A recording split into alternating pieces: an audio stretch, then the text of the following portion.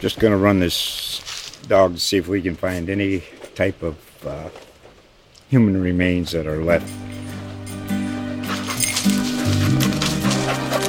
Listen to Where Secrets Go to Die, The Disappearance of Derek Hennigan. From the Detroit Free Press, a new podcast set in the woods of Michigan's Upper Peninsula.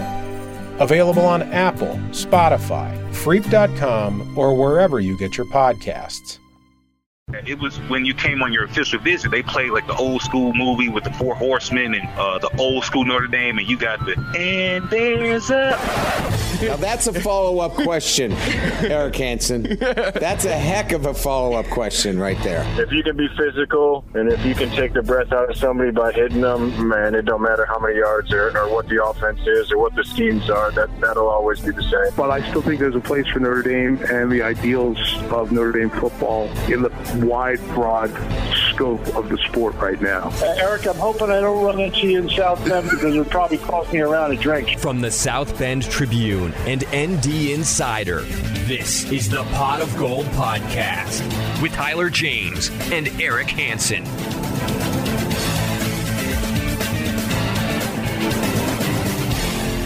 Welcome, everybody, to another edition of Pot of Gold, an ND Insider podcast. I'm Tyler James, and I'm joined once again by the one and only Eric Hansen. Together, we cover Notre Dame football for ND Insider and the South Bend Tribune. Thanks to Steve Angeli, Notre Dame's new quarterback commit as of Thursday night, we set ourselves up with a well-timed podcast here on Friday. And who better to have on today's podcast than the man himself? Steve, a junior from Bergen Catholic in New Jersey, became the 8th commitment in Notre Dame's 2022 class. Steve, thanks for joining us. Of course. Thank you for having me. Let's just start with what went into your decision to commit to Notre Dame. Yeah, I mean, it was a long recruiting process, going through everything, exploring every option. But, I really just came back to my first call with, offense coordinator, Coach Rees, and, everything that we went over. My first call with him, my first talk with him, right away, I think we both kind of felt that special bond, that special connection. We spoke about my game and, football, but most importantly, we talked about, life and who I am as a person, my intangibles mostly. And our conversation lasted about an hour. And then when I got that offer in August, that special feeling for me and my family, it just, it's hard to describe. And then, getting some more offers after that and, playing my season, not really any other offer interaction kind of felt the same way, like, with Coach Rees and everything that they did. So, when the dev period got pushed back again and, people started, dominoes started to fall, obviously. And what else was I really waiting for? There wasn't anything else. I knew that in my heart, Notre Dame was the place I wanted to be and, the people and the coaches that I wanted to be around and join that elite group of people that, are students at Notre Dame, but also athletes.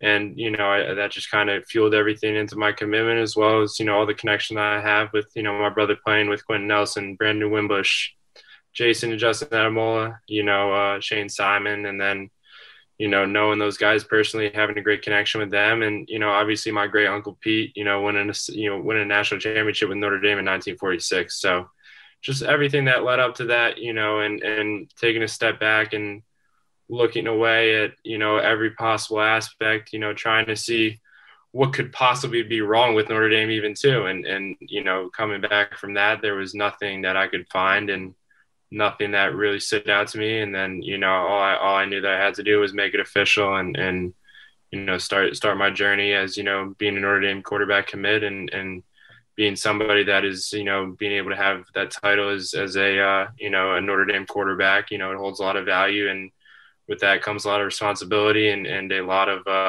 opportunities. Steve, number one, can you and will you enroll early? Yes. That is the plan right now. Okay. And then just following up on some of your reasons for choosing Notre Dame, the self-guided tour concept is interesting to me. I haven't heard anybody kind of describe what happens on that. I just wondered if that was, if that helped you make the decision. Was that helpful at all? Yeah.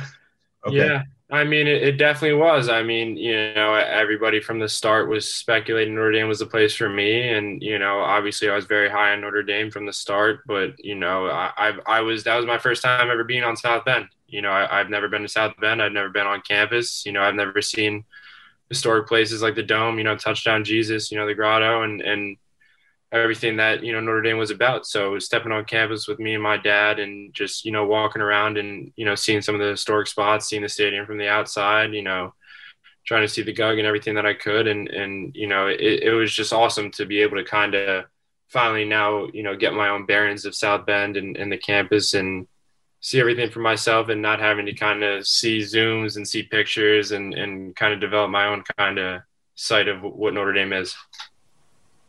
You mentioned seeing the Zooms and seeing things from afar. How did Notre Dame handle that, and how did that compare to maybe some of the other schools that were recruiting you sort of virtually, as it's been described, when you can't make the visits like you normally would? They were great. I mean,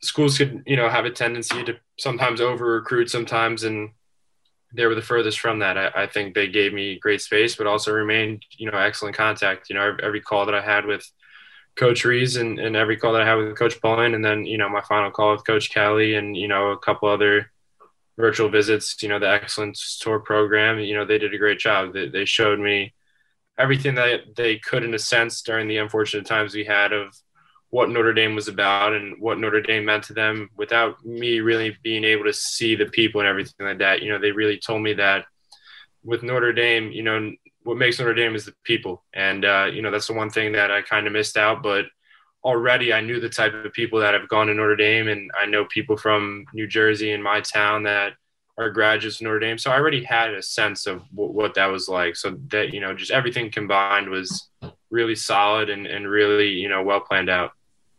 Steve, have you ever met Ian Book or Tyler Buckner, or I would imagine Brandon Wimbush, and did you discuss your recruitment with any of those guys? Brandon, I haven't met Tyler. I've not met Drew or Ian or any of those guys, but from everything that I've seen on TV and everything that Coach Rees has said, that they seem like great people, great quarterbacks. I'm glad for the opportunity to join that quarterback room, but Brandon was a huge help in my recruitment. He really, gave me an inside look at what it was like, playing under Coach Kelly and under Coach Rees at the time, even though he wasn't, the OC, but as a quarterback coach, just everything that, Coach Rees has done, and, maybe some stuff that, Coach Rees maybe wouldn't brag about himself or stuff like that, Brandon would tell me. And, it was great to kind of get a person that I've known for almost all of my football life, being on the sidelines with him when my brother was in high school. And he really helped me understand, how special of a place Notre Dame was. And, growing up, I wanted to be, he's obviously one of the best quarterbacks to come out of New Jersey. And, I wanted to follow in that footstep and be able to do that as well. And he really helped me understand, like I said, what Notre Dame was about, and most importantly, what the people were like, and how they interacted with, people on campus that are regular students, and also the student athletes and the people that, I'll be lucky enough to share a locker room with. Speaking of Tommy Rees and the insights that Brandon maybe gave you to him, what is your relationship with Tommy like, and or to you, Coach Rees, and what do you believe that he can do for you at Notre Dame? My relationship with Coach is awesome. Like I said, from the first conversation we had on the phone, he is a straight shooter and honest guy, and that's hard to find in the recruiting process, right? There's people that are going to tell you what you want to hear, but they won't be straight up with you. And Coach was the exact opposite from that. He was honest to me and told me everything that was true, and told me everything that he has in mind for what it would be, and He let me know what type of challenge it is and what type of kind of work it takes and to be the quarterback in Notre Dame. And he really made it known that, when you are a quarterback at the University of Notre Dame, it is a lifestyle. It's not, a night job or, just on the field job. It is a lifestyle. And I really think that he helped me understand and how to kind of embrace that so far. And understand everything like that. And, to the football aspect, just understanding that, he played at Notre Dame. He understands what it's like to play in those big games and be coached by Coach Kelly and play, with that gold helmet on. And, he understands how to, kind of help me develop, turn me into the best version of myself at the college level and ultimately help me reach my dreams of, becoming an NFL quarterback one day. Steve, I feel sorry for you guys. Only got to play 6 games this year. Yes, sir. What do you feel like you got done in those 6 games, and what, with a full season still ahead of you, do you feel like you can use that season to develop?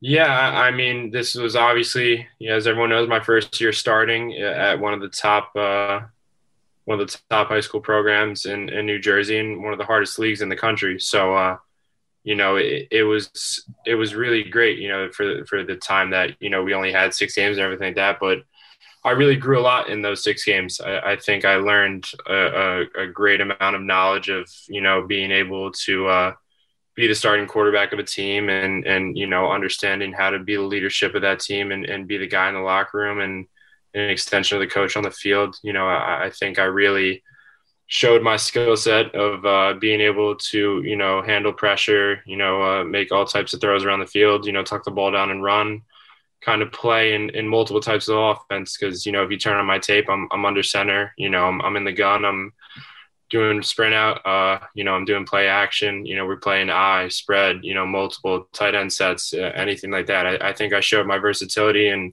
being a quarterback, and in my opinion, I feel like I checked a lot of boxes and even showed that, I'm able to, go through a couple not a couple, but go through reads, go through progressions and be able to kind of have a high football IQ. Steve, you had offers before you were even the full-time starting quarterback at Bergen Catholic. Why do you think you were able to attract that attention so early in your career, despite not having a ton of experience on the field? I think, when, I get put in a competitive environment and, maybe try and, see some adversity thrown my way, I think that's when I do my best. I think that's when, you really see people for who they are when they come across adversity and are put in a competitive or difficult situations. You see what they're really made of. And I think, going to some of those camps, competing against, guys that were, 3 years older than me when I was a 14, 15, 16-year-old kid and stuff like that, just trying to get my name on, the recruiting board and trying to make my dream of college football come true, that coaches were able to see, my mechanics, were there. I got to give credit to my quarterback coach, Matt Bastardi, who I've been with for 7 years, and, Coach Vito Campanelli, and my quarterback coach at school, John Germano. They've helped me develop, from the time I got on campus, and ever since I've been playing quarterback. And I think coaches took notice of that, especially, my size already, at the age I was, and my testing results and everything that I was able to do at camp. I think it gave them the so-called the ceiling level of what my potential would have been and what I could accomplish. So I think that's why, I was able to earn some of those offers early. You had mentioned your brother knew Quenton Nelson, and I think might have played for Craig Nelson. Is that right? Yes, sir. So did you get to know Quenton, and did he ever get physical with you, I guess? I mean, knowing Mr. Nelson and him coaching my brother, the stories are amazing to hear from my brother, and everything that they did when they were playing in Pop Warner. But when I got that offer, Quenton reached out, Mr. Nelson reached out, just kind of gave me a little bit of insight, and it just shows how the network of Notre Dame people and student athletes is so strong and is just growing every day. So when they reached out and everything like that, just hearing from Quenton again, and he was a guy that when I was 3-4 going to my brother's Pop Warner games and seeing them two play alongside each other, not even knowing that I wanted to play football seriously, because I was a basketball guy growing up and everything like that. So just seeing that and everything like that, it's great to kind of know that Quenton, went to Notre Dame, had amazing success, and is now arguably, the top, offensive lineman in the NFL. I wanted to follow up about the camps stuff, because if you were a year younger, it may have looked a lot different for you. Have you thought about like how different your recruitment would have been if you were a grade below and maybe didn't have these same camp experiences that these guys haven't been able to have because of COVID? You're saying if I was, a 2023 prospect and I was going through that situation now during COVID? Right. Yeah. Just maybe weren't able to go to those camps where you got those early offers to get the attention on you because of the COVID situations. I mean, yeah, it's really unimaginable because, it's hard for coaches to, make an offer and invest, so much into somebody that, they can't even shake your hand and see how you interact and the community and your school and everything like that. So I think, the thing that, if that was with me, I would do my best to put out as much content of me throwing, any workouts, me in the weight room, just constant visuals for coaches to check up on and see. Cause I think that the more they have, the better, the more stuff that they evaluate. Cause I know going through the process, even with Notre Dame, they checked out every single video of me on the internet, no matter what it was. If I was playing basketball or something like that, they wanted to see everything. And I think the more the better, and really just continue to work hard and you show the progress on your tape and on those type of videos, those type of snippet videos that, you might use. I think Twitter is such a great platform to, get recruited. And I think it's translated over to being, the kind of the top recruiting platform. And, just like I said, it's really unimaginable because I no one really knows how it would be like to kind of go through a COVID season and you're in a kid's shoes that's trying to get recruited and not starting and trying to figure it out. It's a really difficult situation. Steve, do you know any of the other commits in the class, and do you know some of the, even casually, some of the wide receivers that Notre Dame is recruiting? Yeah. I mean, I've talked to pretty much, all 7 of the guys already. We have kind of our group chat, talking to Tyson, Jack, Ty, Joey, Nolan, JD, and all those guys. I mean, just already kind of build a relationship with them, and they're a great group of guys. I mean, I'm so happy I'm able to build this class with them and kind of start to develop our legacy in our next class of Notre Dame football. But knowing some of the prospects that, we want to, especially me as, becoming the face of the program or the recruiting class, I would say, becoming the face of the 2022 recruiting class. I think it's important for me to, bring the best guys I can with me, especially receivers. And I have a great connection with, the Midwest guys playing with Boom Football out in Chicago. So trying to get, Tyler, people like that, Tyler Carnell, Caleb, Tyler Morris, Caleb Brown, those guys to come with me and build something special. I've been trying to see who else, all the way across the country to modern day, talking to CJ Williams, see where he's at, trying to figure out, what he's doing and trying to bring him with me, Gavin, the running back from Valor, Yep.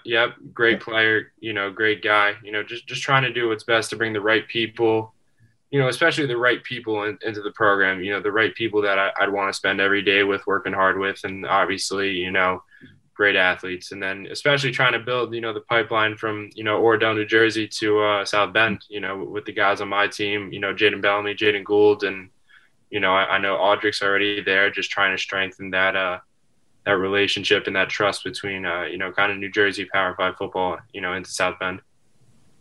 Steve, it's been less than 24 hours since you committed and announced your commitment on Twitter. What's been like the coolest interaction you've seen from someone reaching out to you, or a reaction that you've kind of seen somewhere else that maybe they didn't reach out to you personally, but you saw online somewhere? Yeah, I mean, just, having, a couple of the Boom guys that are on the team, reaching out, saying congratulations, Jason, Justin Adamola just reaching out and congratulating me. Obviously, Brandon, he means a lot to me and everything that he did for me throughout this recruitment process. He's always, his time is always, fantastic when I have a chance to speak with him. And probably, one of the another cool one was, Matt LaVecchio, former Bergen guy, reaching out to me, just shows also how strong, the Bergen Catholic family is and everything that they do. But those have been some of the kind of the cooler ones that have reached out. You know, I know that there's, you know, a lot of, you know, guys that, you know, that have reached out, and you know, I'm grateful just to hear from everybody.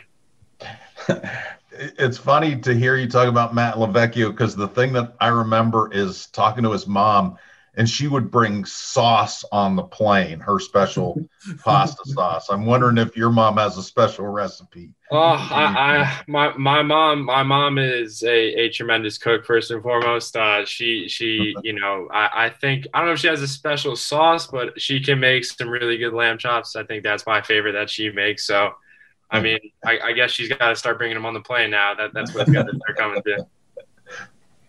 Steve, I'm curious. I know certainly this is a weird recruiting cycle for analysts, just to sort of get a sense of what you are as a player and give certain rankings out. I'm curious if you take any motivation from seeing a 3-star rating or that kind of thing, and what kind of goals have you set for yourself to maybe help people see the light on you as a prospect this coming season?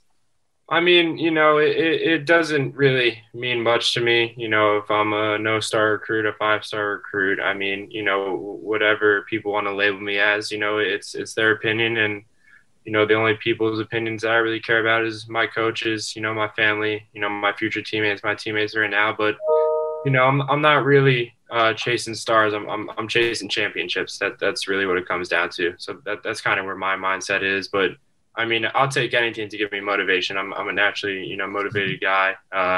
You know, I just compete against myself every day and try and just work as hard as I can and, you know, be the best man and be the best football player I can. Last one from me, Steve. COVID in different parts of the country was more restrictive, and it seems like now we're in a kind of a cool cycle where numbers are coming down, people are getting vaccinated and so forth.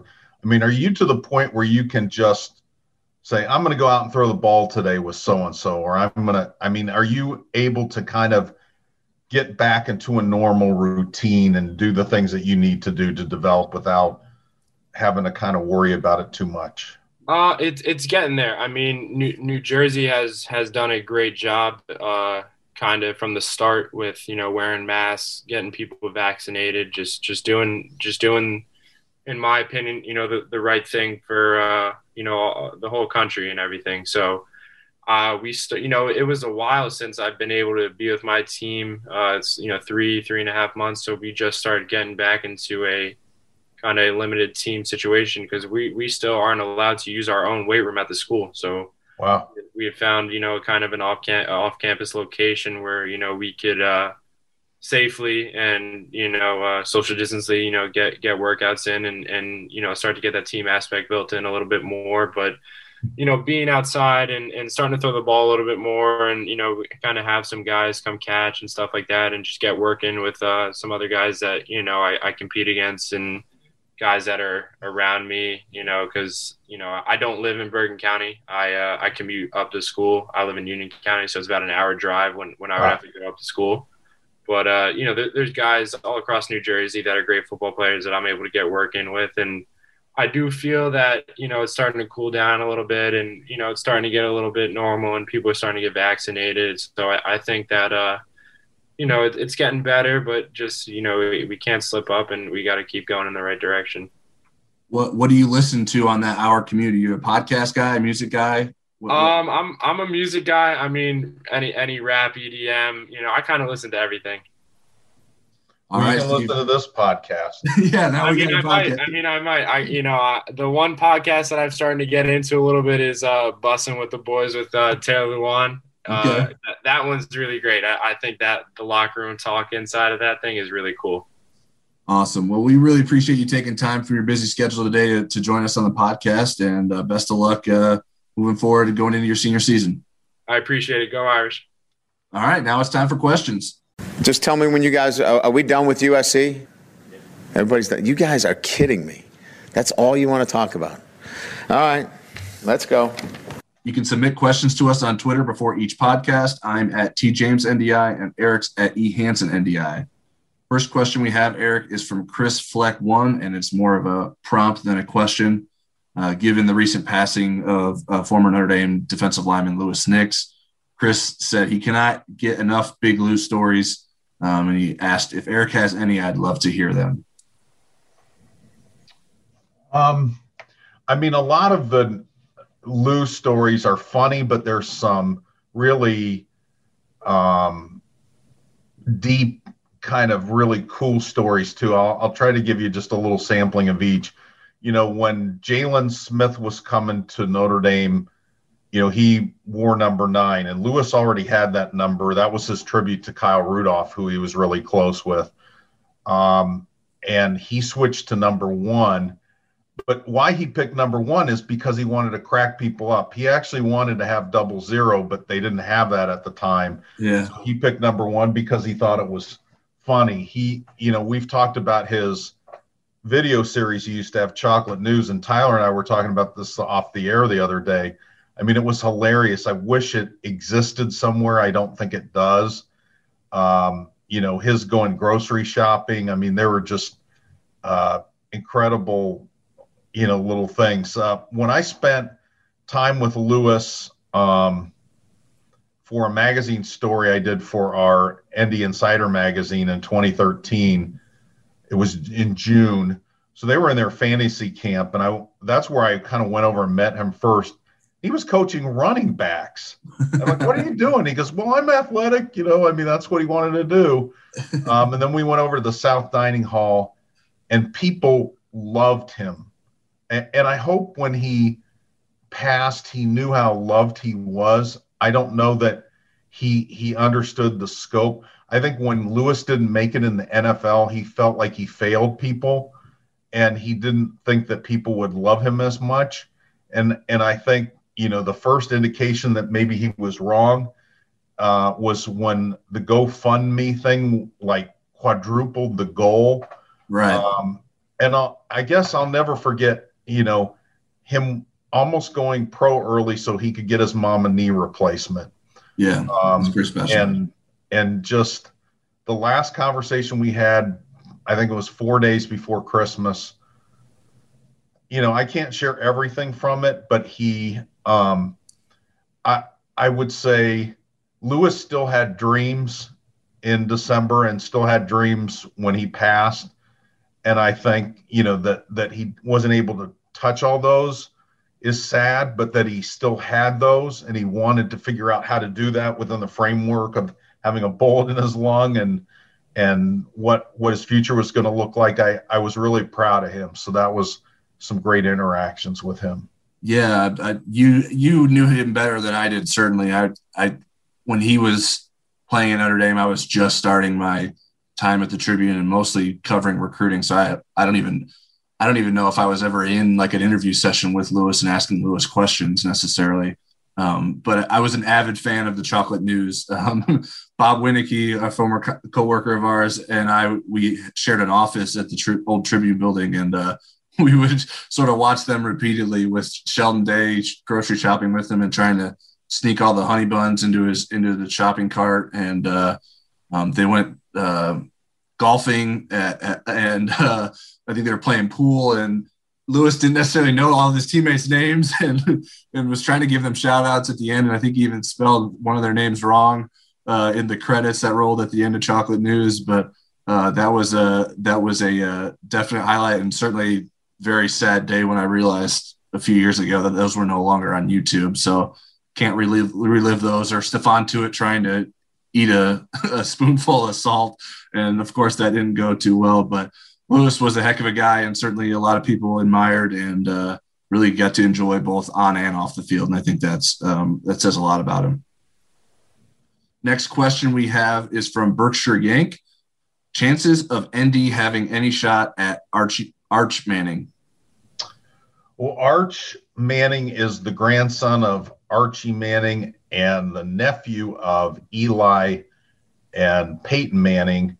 He's a 6'3", 190-pound quarterback who lives in New Orleans. He's in the 2023 class, and he's got 9 offers already, and a lot of those offers are from schools where there's some family connection. Ole Miss, Tennessee, Duke being the connection with David Cutcliffe, who coached was Peyton's quarterback's coach in college. I think it's going to be, unless he really wants to get away from all those ties, and Alabama is one of the people that have offered, I think it's going to be difficult. I mean, he goes to a private school, so he would have that structure that Notre Dame has, but I don't know that Notre Dame will offer him. I would think they would, but I just don't think it's, unless he really wants to get away from all those family connections, which I doubt. I just don't see him leaving the South. Yeah, I'm fairly certain that Berkshire Yank asked us about Arch Manning previously in the fall. So I'm not sure that my answer has changed a lot since then. I think he's probably seems destined to stay in the SEC like the rest of the Mannings, like you mentioned. But if Notre Dame wants a shot, I would imagine that Tommy Rees would need to offer him sooner rather than later. Notre Dame has not offered a 2023 quarterback yet.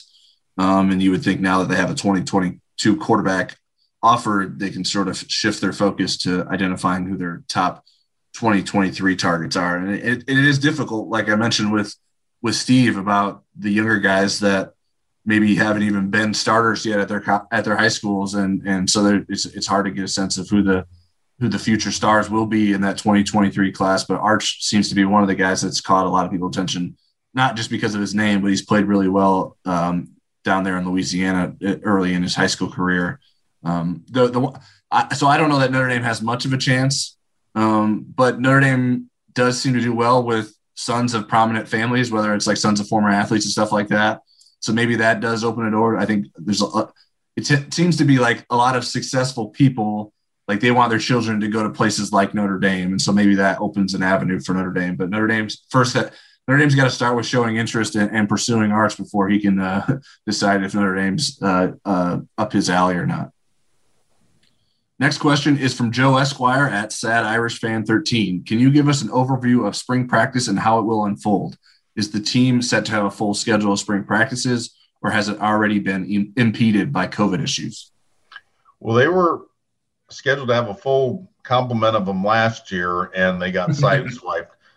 They are scheduled to have a full 15. It's likely to start in late March. Why I say likely, they put it in pencil, and then I think the blue gold game would be April 24th. So it's more of a condensed schedule than typical. I think there's a lot of things, a lot of check marks that they have to hit in the spring practice. I'm going to narrow it down so that I'm not going on with my answer forever. I think the most intriguing thing to me is what the offense comes out of spring looking like. Is it a more modern offense? Is it a more dynamic offense? And what I mean by that is, does it look more like Alabama and Clemson and Ohio State? And a lot of that's going to depend on the quarterback play and this next wave of fast wide receivers that have little experience. So that's where, I mean, there's a lot of other things. Marcus Freeman's new scheme and that stuff, but I'd say to me that's the most fascinating thing. Yeah, I don't know that I have much more to add than what you said in terms of what the spring practice setup will look like. Hopefully it includes us getting a chance to watch a couple of practices, but that might be wishful thinking because I think that would be really valuable to us. I feel like my knowledge of the younger guys who need to step into roles now is so much limited because we didn't get to see them last spring or last fall in practices. And so I think it hurts us as reporters and sort of, I mean, we can always obviously rely on what coaches tell us, but I think you also want to see it for yourself a little bit to sort of form those opinions. So I think it'll be a very important spring for Notre Dame, no doubt. And I'm sure they're going to do everything they can to make sure that they have all those practices and develop the different positions and identify sort of leaders at the position battles that they'll have on a number of spots on the offense and defense. One thing we should mention, because he mentioned COVID concerns, they still are in their pause of winter workouts, which started Monday. But when I talked to Jack Swarbrick, the athletic director, he did not think it was going to last that long, but they probably have some safeguards built in if they need to go into the next week. You know, I think they've got cushion to get all 15 in case something happens. But keep in mind, in Indiana, we're down to 3.3 positivity rate. Notre Dame campus has had some infections, and I've noticed that they've gone down the last few days. But as a state, we're doing incredible. So I think that there's a good environment for them to thrive and be able to get through the 15 practices. Next question we have is from NDF_Discord. Assuming everyone stays healthy, predict in order the top 5 leaders in receptions next season. And he said wide receivers, tight ends, and running backs can all be included. Well, that's a good thing he included that, because if you look at the top 5 from last year coming back, number 1 is Michael Mayer, a tight end. Number 2 is Kyron Williams. Right. Then you had Avery Davis. And then there was a big drop off to Chris Tyree, and then number 5 tie between Lindsey and Joe Wilkins. So I decided to go with Kevin Austin. I'm still riding that train. Yeah. Then I'm going with Mayer 2nd, Kyron Williams 3rd, Braden Lindsey 4th, Avery Davis 5th, and my bonus 6th spot, Lorenzo Styles Jr. All right. We don't have a lot of disagreement here, because I had the same top 3 with Kevin Austin Jr., Michael Mayer, Kyron Williams, and then Avery Davis at 4 and Braden Lindsey at 5. So we have the same 5 guys, just a slightly different order at the very bottom of that list. But obviously, I mean, especially with when you got a list that includes Kevin Austin and Braden Lindsey, assuming that they stay healthy is a big assumption. So Notre Dame really needs that to happen, and that their health will certainly impact whatever the top 5 ends up being, because whether they're in that top 5 or someone else has to step up because they can't stay healthy. But I feel pretty comfortable that those would be the 5 guys on that list if everyone does stay healthy. Next question, a series of questions actually from at 1 Foot Down. And let's kind of go one by one. The first one he asked was our top 5 breads. And I know you feel very passionate about this topic, Eric. I've never been asked that question before. I've never even been asked my top 3 breads. So my top kind of bread would be the kind that you put in your wallet. That's number 1. Number 2 is the 1960s and 70s band Bread, fronted by David Gates.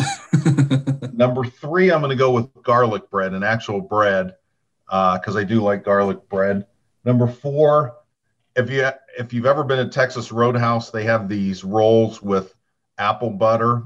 Those are pretty good. They're hard to put those down. Yeah. And number 5, I couldn't think of another bread that I really like, so I said panko breadcrumbs. All right. I'm going to go in reverse order to build the suspense for my list. So number 5, I went with pita bread. Number 4, brioche. Number 3, cornbread. Number 2, baguette. And number 1, banana bread. It was funny, Eric and I talked before the podcast. Well, Eric asked me for clarification. What does he mean by favorite breads? I think just what are your favorite breads? And neither of us actually consume much bread at home. We try to keep the bread out of our home, so it's kind of funny. But I certainly have indulged in bread and don't think bread is bad. But I'm not a huge bread guy, and I didn't take up any like sourdough starters, which was a fad during the pandemic of bread making.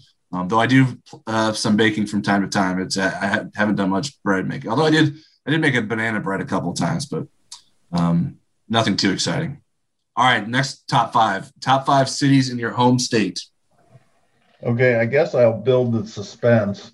I'm from Ohio, so I went number 5. I went with Canton, largely because it has the Pro Football Hall of Fame. Yep. 4, I went with Dayton. It's a nice sized city with a lot to do, and I have a lot of people that I love there, so Dayton's 4. Cleveland is where I was born. The mistake on the lake at a river, Cuyahoga River, catch fire when I was a little kid. So I will go 3 there. And the Rock and Roll Hall of Fame, Cleveland Rocks. 2 is Cincinnati. I think Cincinnati is probably the most fun city in Ohio. You got the Ohio River. You got a lot of sports. You got Montgomery and ribs. You got the Cincinnati chili scene. There's just a lot of stuff to do there. And number 1, I'll go with the city where I grew up, and that's Columbus. And I won't elaborate on why. You probably caused a lot of trouble in Columbus your day. I've actually been to I don't think I've ever actually been to Dayton. I've driven through Dayton, but I don't know that I've ever spent any time in Dayton. But I've been all the other places, and I spent a semester in Columbus as an intern for the Columbus Dispatch, and that was a good time. Although I wasn't 21 yet, so I couldn't fully embrace what Columbus had to offer, but it was still a good time. I really like Columbus a lot. I struggle with like home state questions because I was born in Michigan and I lived there through kindergarten. But I moved to Indiana when I was to start first grade. So I guess I still consider Michigan my home state, although I know much more about Indiana just because I've lived most of my life in Indiana and grew up. Most of the memories of my life are from Indiana. But I'll do Michigan since we're in Indiana. Maybe that's not as exciting. Number 5, I went with Detroit. Number 4, Ann Arbor, even though I think even Notre Dame fans can find something fun to do in Ann Arbor.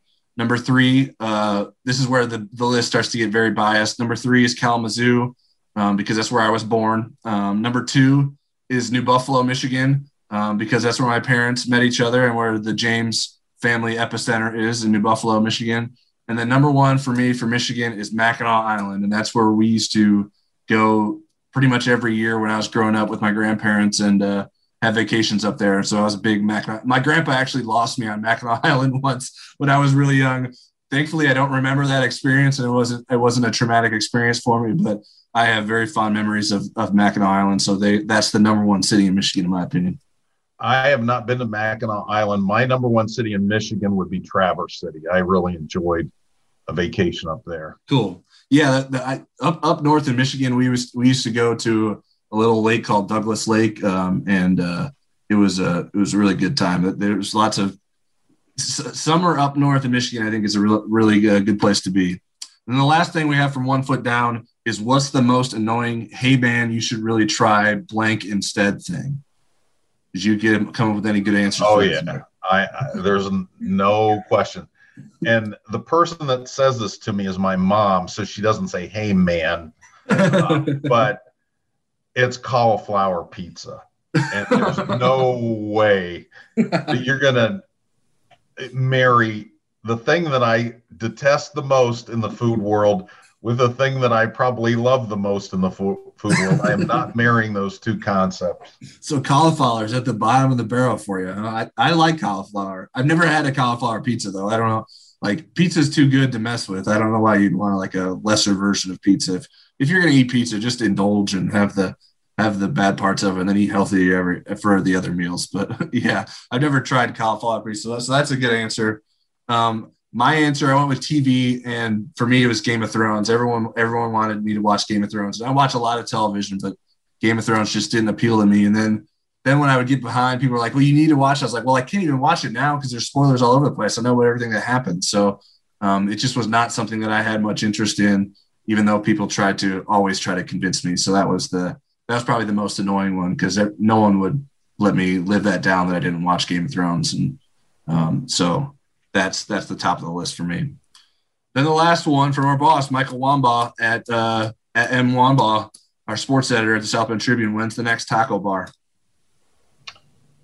I think when everybody's vaccinated, and I am the first one. No, I'm the second one in the sports department to be fully vaccinated. Gail Bell beat me to the punch, so we've got 2 of us. So I'm going to guess May. And we're going to have one, and it's going to be the best one ever. So when it's safe to do so, we're going to blow it out.